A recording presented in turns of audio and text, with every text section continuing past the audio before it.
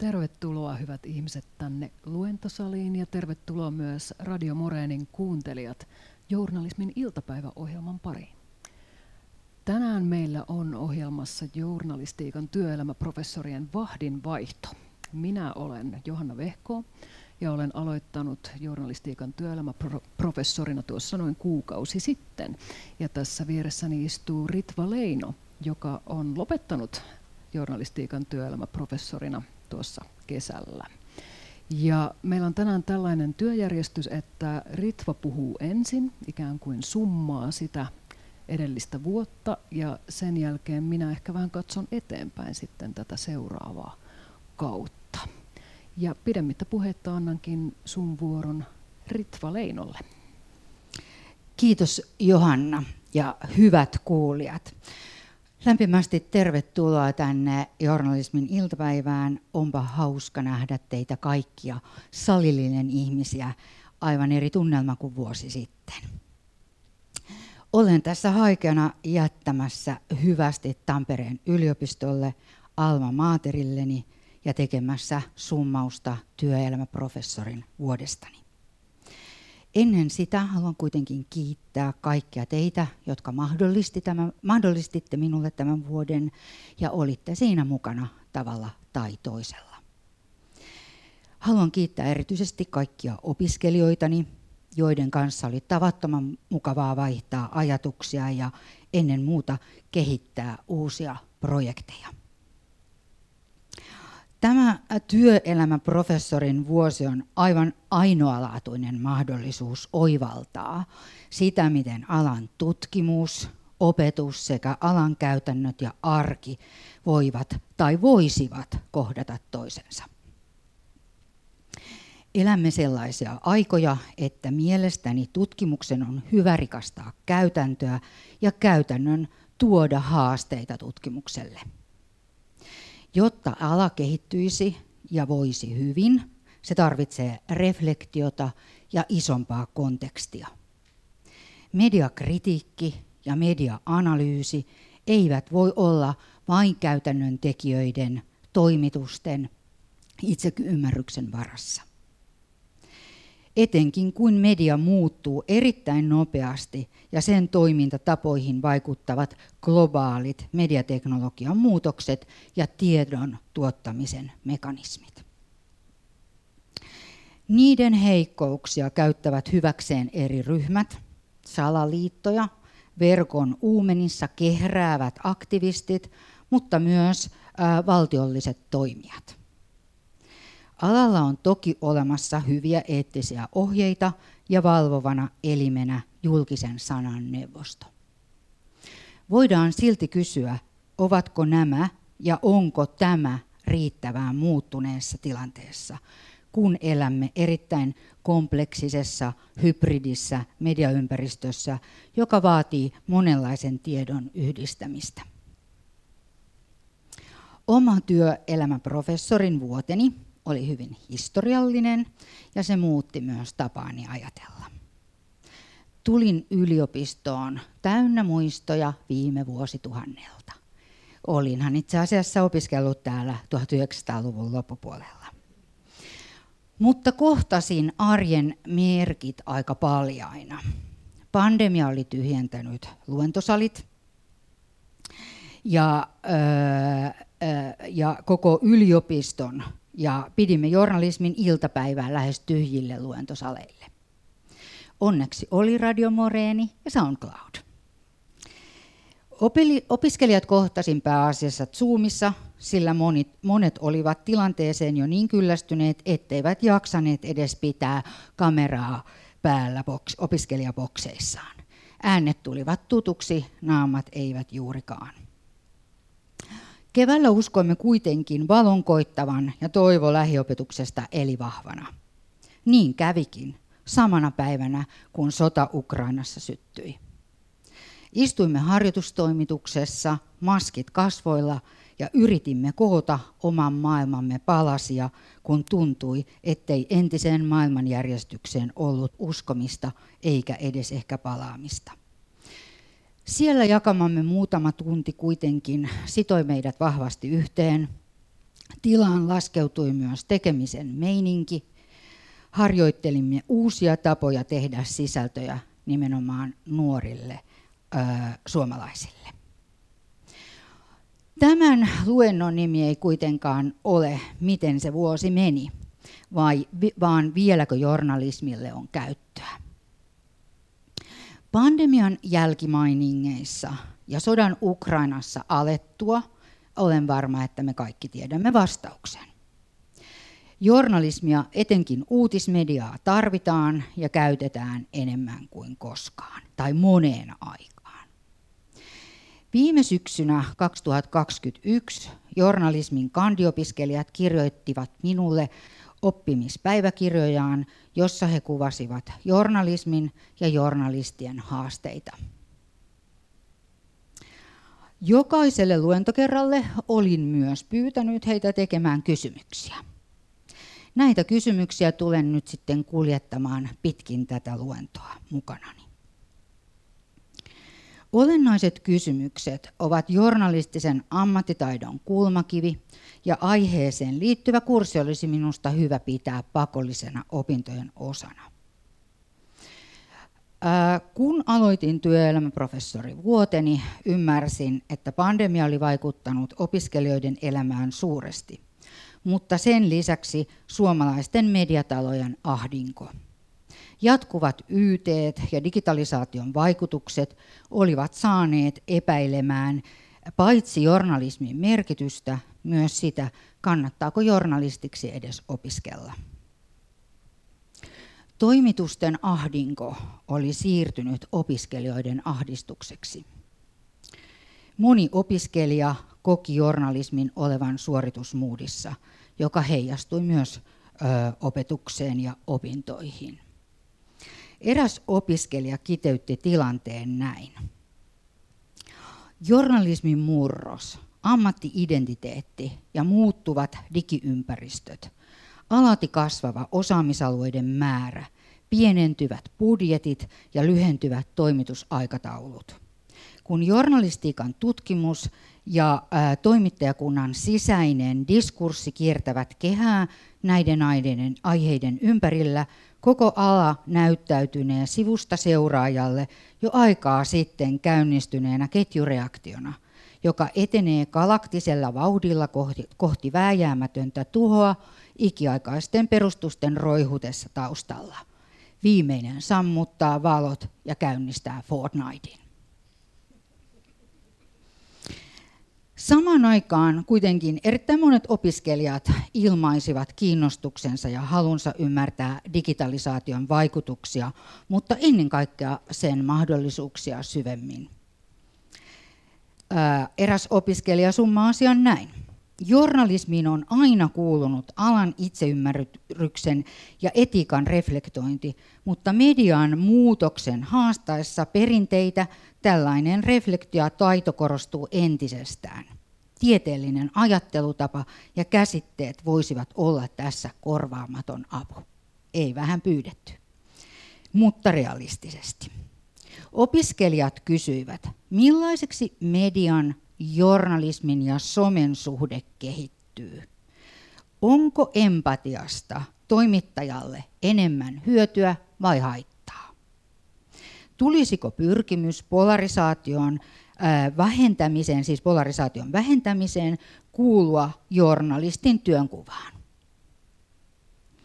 Nämä kysymykset viitoittavat minusta hyvin tietä siihen, millaiseksi ala on käymässä ja miten journalismin merkitystä tulevaisuudessa voidaan pohtia.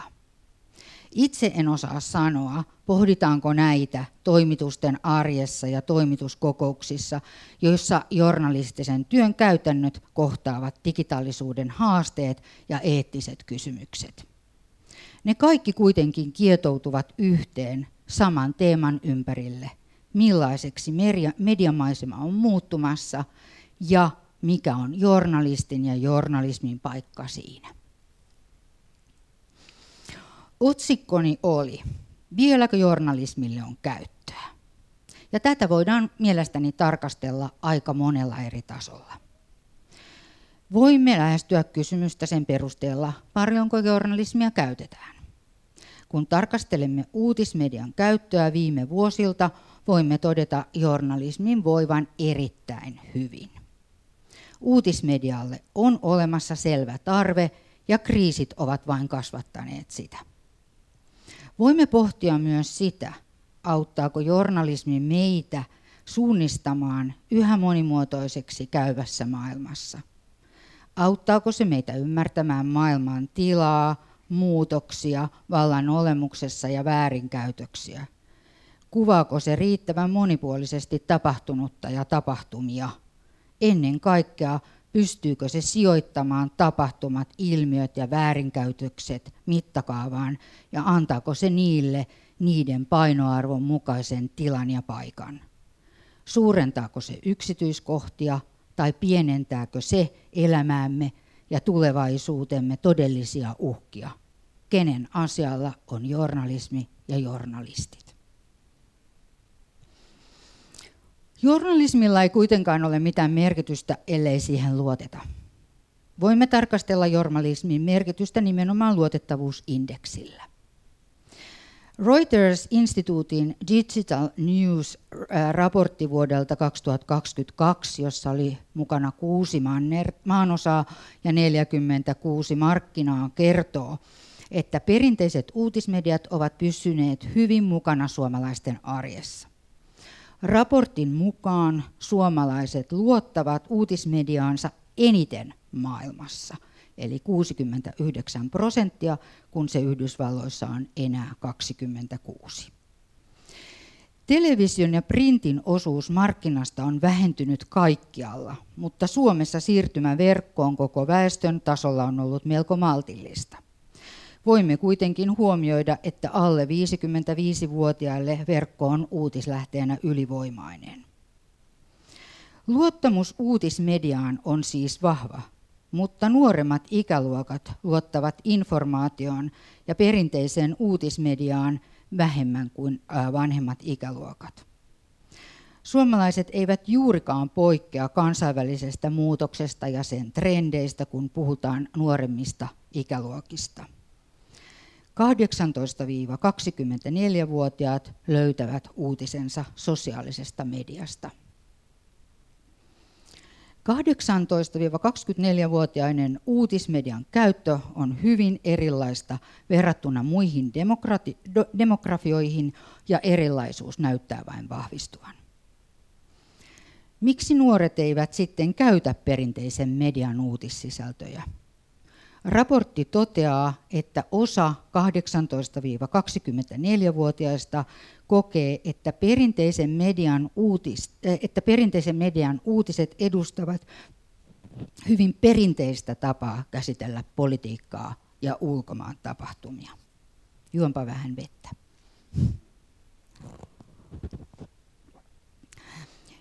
Nämä siis 18-24-vuotiaat suhtautuvat informaation varauksellisemmin kuin vanhemmat ja kokevat, että he ovat jatkuvasti valtavan informaatiopommituksen kohteina.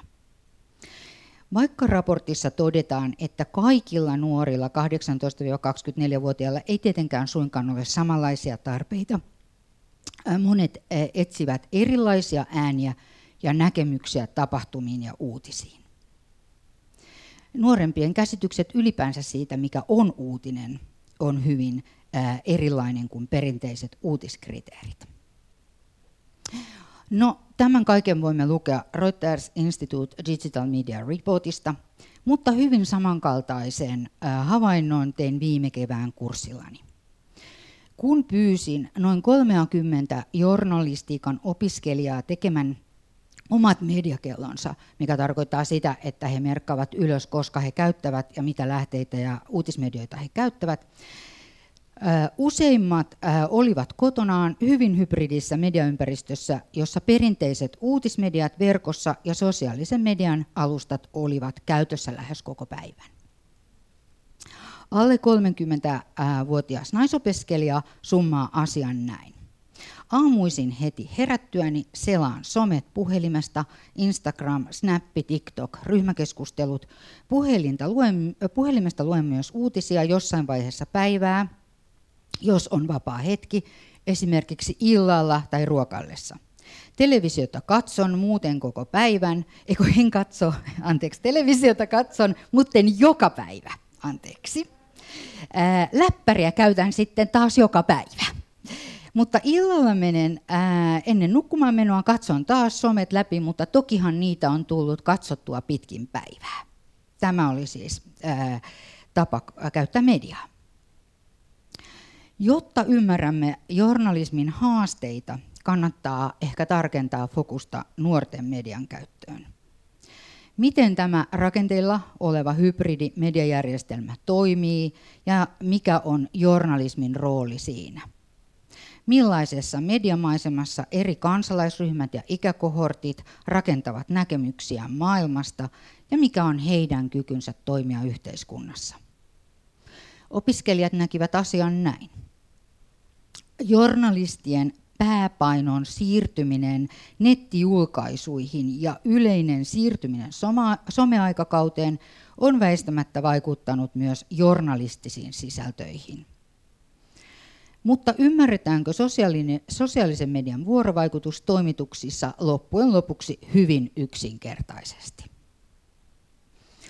Voimme syventää näitä Reuters-instituutin raportin havaintoja katsomalla Ylen tekemää Eero Researchin kanssa yhdessä tekemää suomalaisten pelot ja haaveet 22 tutkimusta.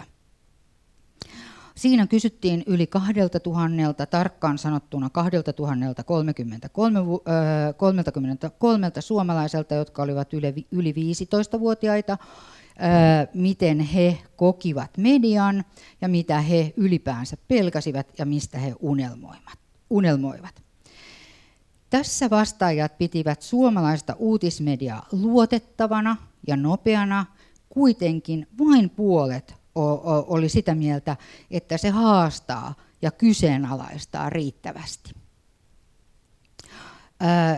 Tämän tutkimuksen mukaan 15-29-vuotiaiden joukkoa, kun katsottiin tarkemmin, he poikkesivat muista ikäkohorteista selvästi. Kyselyssä jopa 44% heistä sanoo hankkivansa tietonsa mieluummin alkuperäislähteistä kuin perinteisestä uutismediasta. Nuorista 46% kokee, että suomalainen uutismedia on yksipuolista.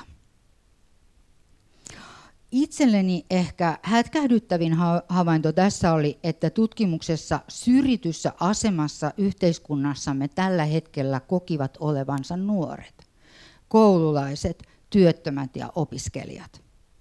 Aivan erityisesti minua puhutteli havainto, että 15-28-vuotiaat naiset jotka sanoivat olevansa erityisen tyytymättömiä myös omaan elämäänsä. 5% heistä oli kysyttyässä sitä mieltä, että he olivat erittäin tyytymättömiä ja 25% aika tyytymättömiä. Vaikka isossa kuvassa ja koko väestön tasolla luottamus suomalaiseen mediaan ja uutismediaan on hyvää, kannattaa pohtia, onko tyytyväisyyteen pitkällä aikavälillä syytä. Palaan syksyn 2021 journalismin iltapäivään ja opiskelijoiden kysymykseen. Eräs heistä kysyi, suomalainen toimittajakunta on homogeenista. Millä tavoin tämä heijastuu suomalaisten toimittajien tapaan tarkastella maailmaa?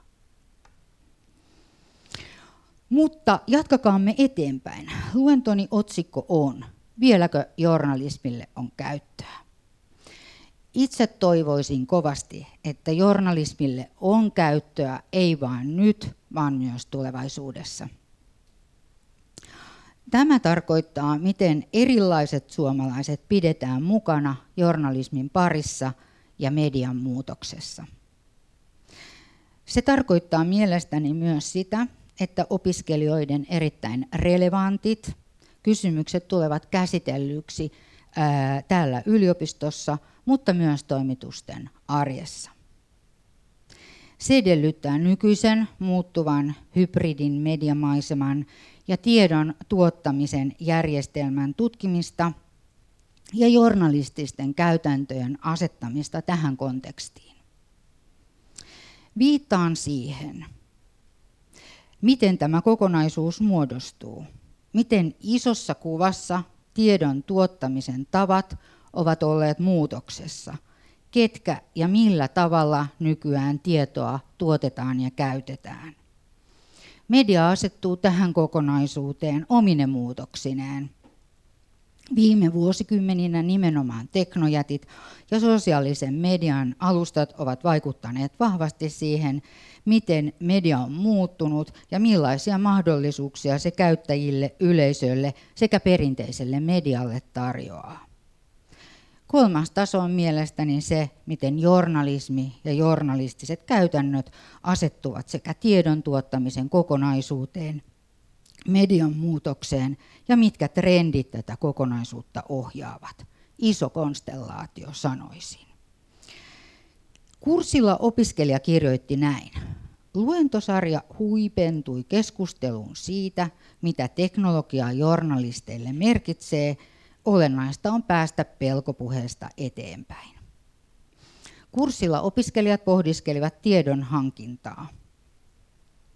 Millaisia uusia tiedonhankintaan liittyviä teknologioita journalismissa voitaisiin hyödyntää ja millä tavoin?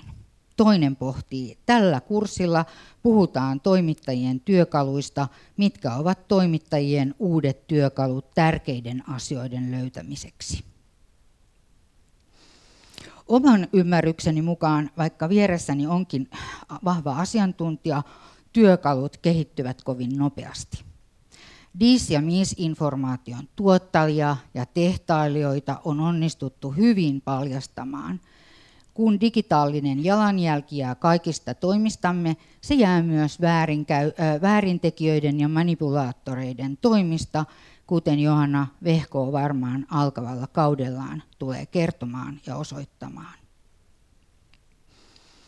Elliot Higgins, joka on perustanut Bellingcat-projektin, kertoo kaikille journalisteille mielestäni tärkeässä ja kiinnostavassa kirjassa Me olemme Bellingcat, miten avoimia lähteitä voidaan hyödyntää monipuolisesti sekä jaetun informaation todentamiseen että valheiden paljastukseen ja tosiseikkojen esiin kaivamiseen. Bellingcat onkin tehnyt aktiivisesti yhteistyötä journalistien ja uutisorganisaatioiden kanssa, ja jotkut niistä, kuten New York Times, BBC, Wall Street Journal ja Reuters, ovat oppien pohjalta kehittäneet omia tutkivan journalismin käytäntöjään. Lisäksi Bellingcat on Hollannissa käynnistänyt pilottiohjelman, jossa journalismin, tietotekniikan ja visualisoinnin opiskelijat tuodaan yhteen ratkaisemaan hybridin mediamaiseman ongelmia. Parhaimmat näistä tutkimuksista esitellään sitten uutisvälineille. Tämä on yksi esimerkki uusien työkalujen ja metodejen kehittämisestä.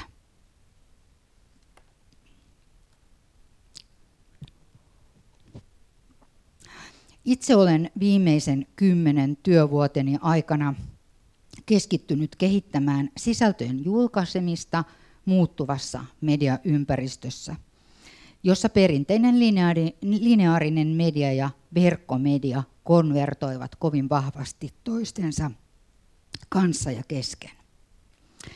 Iso kysymys koko kansakunnan mediatalossa on ollut, miten tavoitamme erilaiset suomalaiset eri välineissä ja eri alustoilla. Keskeistä työssäni on ollut käyttäjädatan seuraaminen, mutta yhtä lailla välttämätöntä on ymmärtää, millaisia mediakäytön tarpeita suomalaisilla on. Yhtä välttämätöntä on ymmärtää, millaisia erilaiset suomalaiset ovat. Kun erilaisia julkaisustrategioita ja julkaisumalleja olemme pohtineet, olemme oivaltaneet, että hybridissä mediaympäristössä eivät muutu vain alustat ja julkaiseminen, vaan yhtä lailla sillä on vaikutusta siihen, mitä ja miten kerromme. 10 pisteen kysymys uutismedialle ja koko medialle on se, millaisen kontekstin se asioille rakentaa. Millaisen mittakaavan se tapahtumille ilmiöille antaa. Ymmärryksemme ei rakennu vaan sen varaan, mitä tietoa, millaisia uutisia meille tarjotaan, vaan millaisen merkityksen uutismedia niille antaa. Uskon vahvasti, että tulevaisuuden luottamus, joka uutismedialle on niin tärkeä, rakentuu tämän päälle.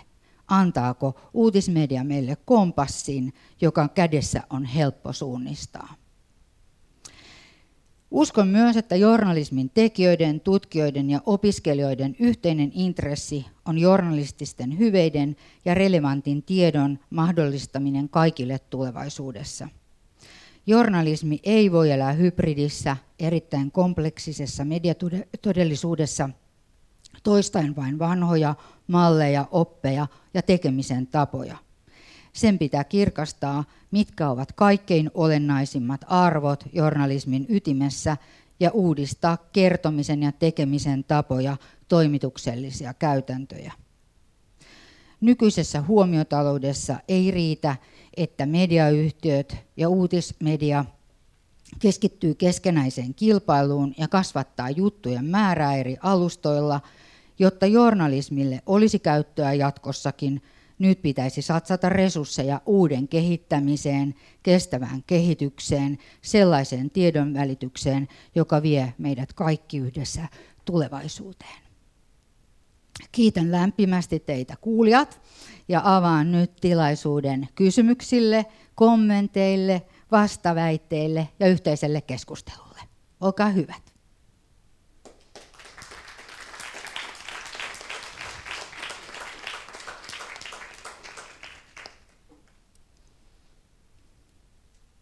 Kuka kysyy, kättä pystyyn.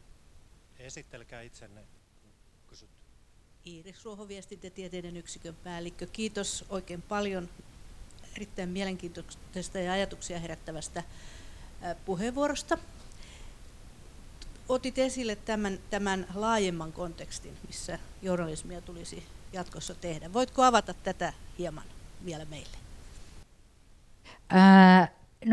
Itse ajattelen sillä tavalla ja työelämässä olen itse paljon pohtinut tätä, että miten tämä koko median muutos rakentaa tavallaan tätä mediatodellisuutta, jossa toimimme ja olemme.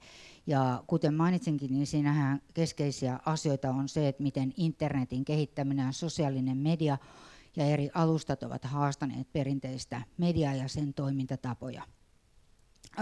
Nyt sitten kuitenkin tässä toimiessani työelämäprofessorina ja fundeerattuani vähän näitä asioita, niin aloin miettiä sitä, että onko kuitenkin kysymys siitä, että koko tämä meidän niin kuin tietojärjestelmä, se miten me tietoa tuotamme ja minkä tiedon varassa me elämme, niin se on ikään kuin myös muutoksessa.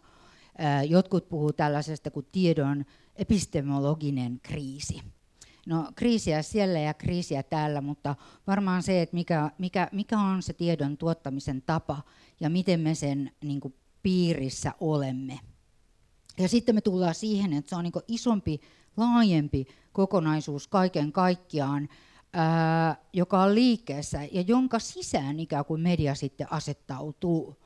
Ja sitten näkisin, että siinä kokonaisuudessa journalismilla on oma osansa. Ja nämä kaikki eri kehät, mielelläni piirtäisin siitä vähän niin kuin se sipulimallin.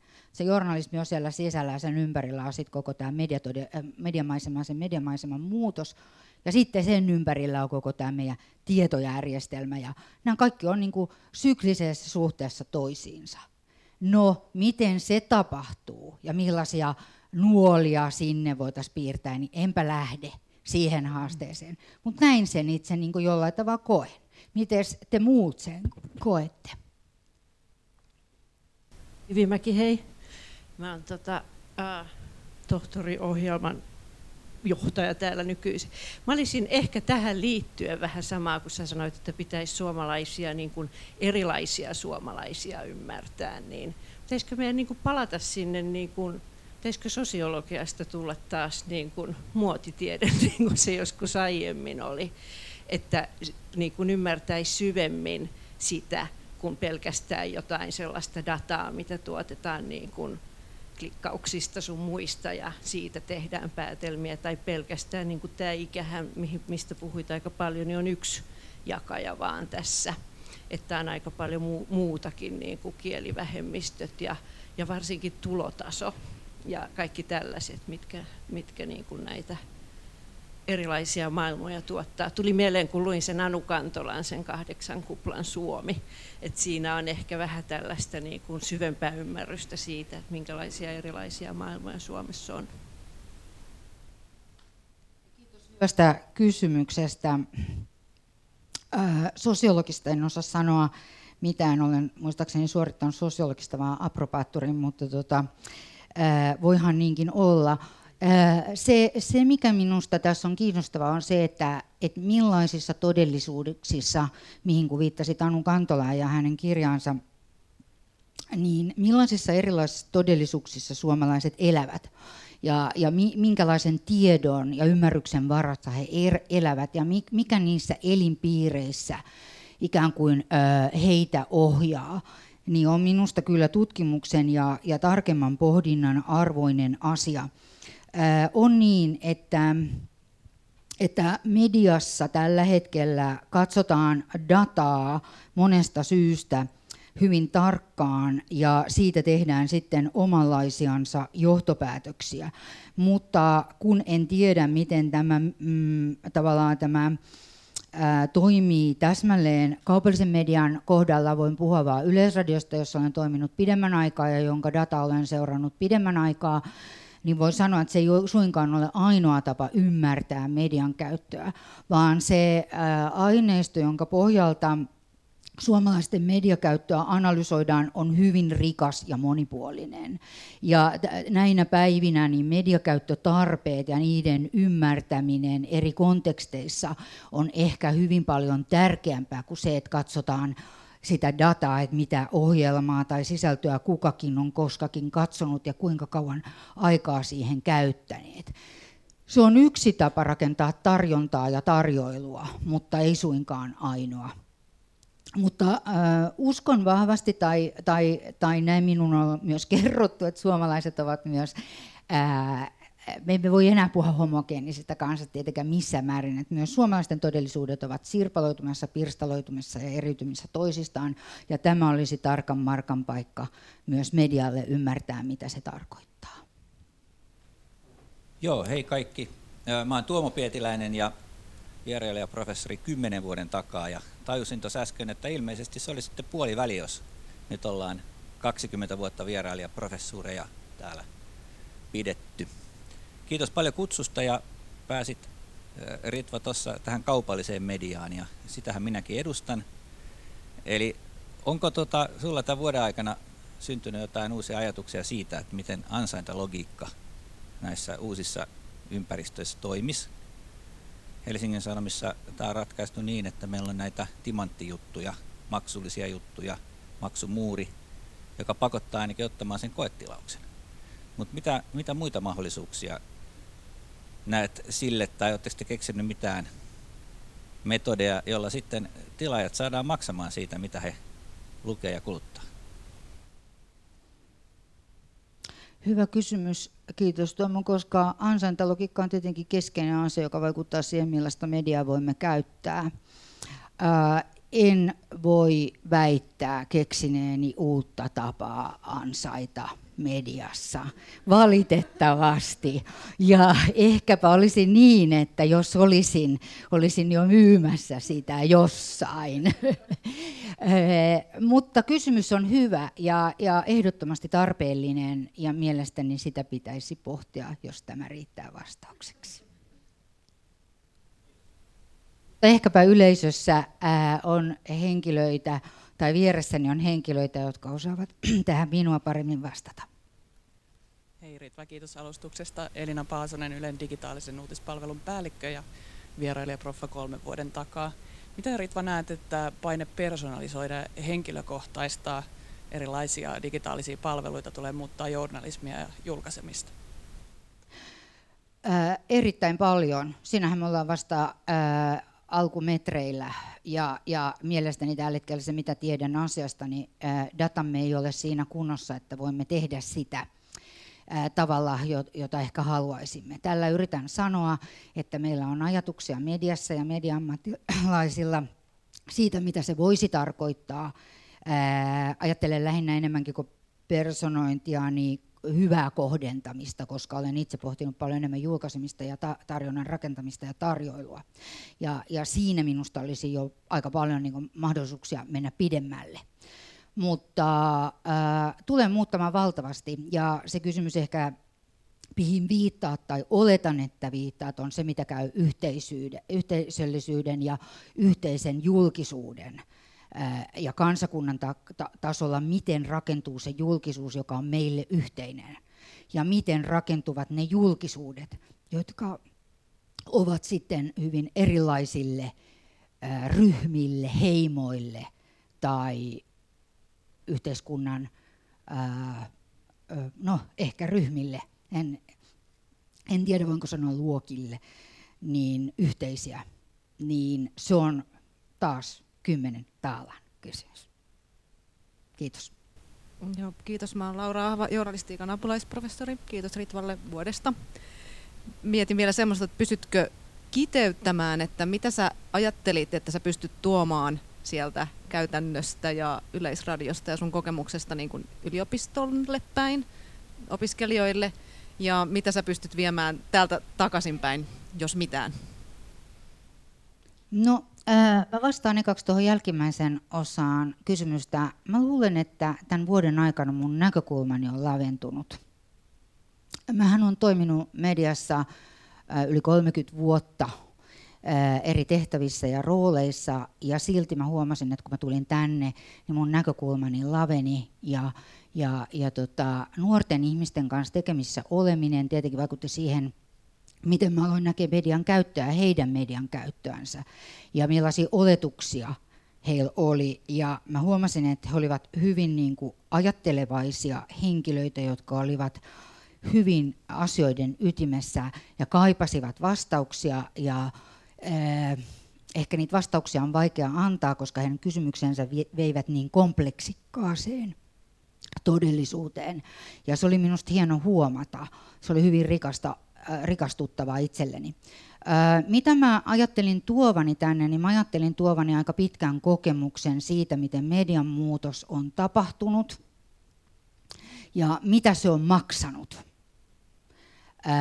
Ja mä ajattelin tuovani sellaisia käytäntöjä, jotka olisivat hyödyllisiä myös opiskelijoille, ja ilokseni ne olivatkin, koska teimme hyvin konkreettisia projekteja ja koin, että opiskelijat sai siitä paljon. Mitäs mä nyt sitten vien täältä, niin se on ehkä vähän aikaista sanoa, mutta ainakin mä vien sen, että mä haluaisin, että tutkimus ja käytännöt olisivat paljon enemmän tekemisissä toistensa kanssa ja haastaisivat toisiaan. Joo, mulla olisi vielä yksi kysymys. Olen tosiaan Hanna Havusta, opiskelen 3. vuotta journalistiikkaa. Mainitsit tuossa lopussa ihan lyhyesti kestävän kehityksen, ja jäin siitä vielä miettimään, että ne on kuitenkin arvoja, mitkä on tosi vahvasti koko ajan pinnalla ja mistä puhutaan myös journalismissa tosi paljon. Mutta mikä olisi tavallaan semmoinen, tai miten journalismin pitäisi silleen oikeaoppisesti tuoda niitä asioita esille, koska journalismi ei kuitenkaan voi ikään kuin olla semmoinen neuvova osapuoli, niin mikä se voisi, minkälainen tapa voisi olla semmoinen, että miten journalismi tätä voisi ilmentää?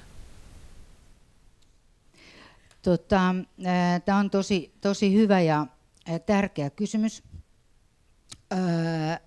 Oikeaoppisuus on minusta, miten nyt sanoisin, haastava käsite näinä päivinä. Oikeaoppiset yleensä halutaan todistaa välittömästi vääräoppiseksi. Itse näen tällä hetkellä, että ainoa mahdollisuus on pitää niitä asioita vahvasti yllä, tuoda niitä näkökulmia journalismiin jatkuvasti ja ehkä kertoa ratkaisukeskeisesti mieluummin kuin ongelmakeskeisesti siitä, mitä hyötyä meillä ihmiskuntana, ihmisinä ja suomalaisina olisi, jos ajattelisimme kestävämmin sen sijaan, että ajattelemme nopeasti ja nopeita voittoja tavoitellen. Mä olen Heikki Heikkilä, Journalistiikan apulaisprofessori. Mä palaan tuohon Lauran kysymykseen, että mitä sä Ritva toit tänne ja mitä sä voisit viedä. Mun mielestä sä toit ainakin toivoa.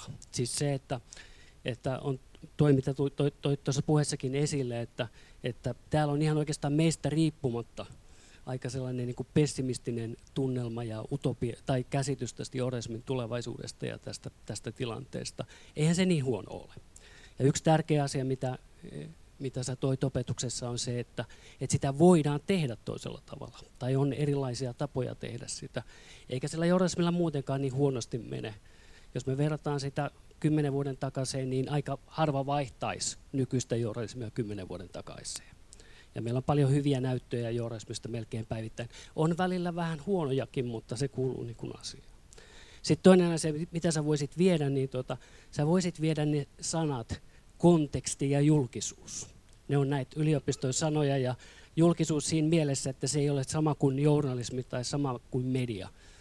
Että journalismi tuottaa julkisuutta, mutta julkisuutta on paljon muutakin, mutta journalismi on aivan erityistä julkisuutta. Se tuottaa ihan erityisellä tavalla yhteisiä merkityksiä ja vaikuttaa yleiseen mielipiteeseen, ja siitä pitäisi pitää kiinni. Mutta nämä oli tosi ilo kuulla nämä sanat tuossa sun puheessa. Mutta kiitos koko vuodesta, Ritva.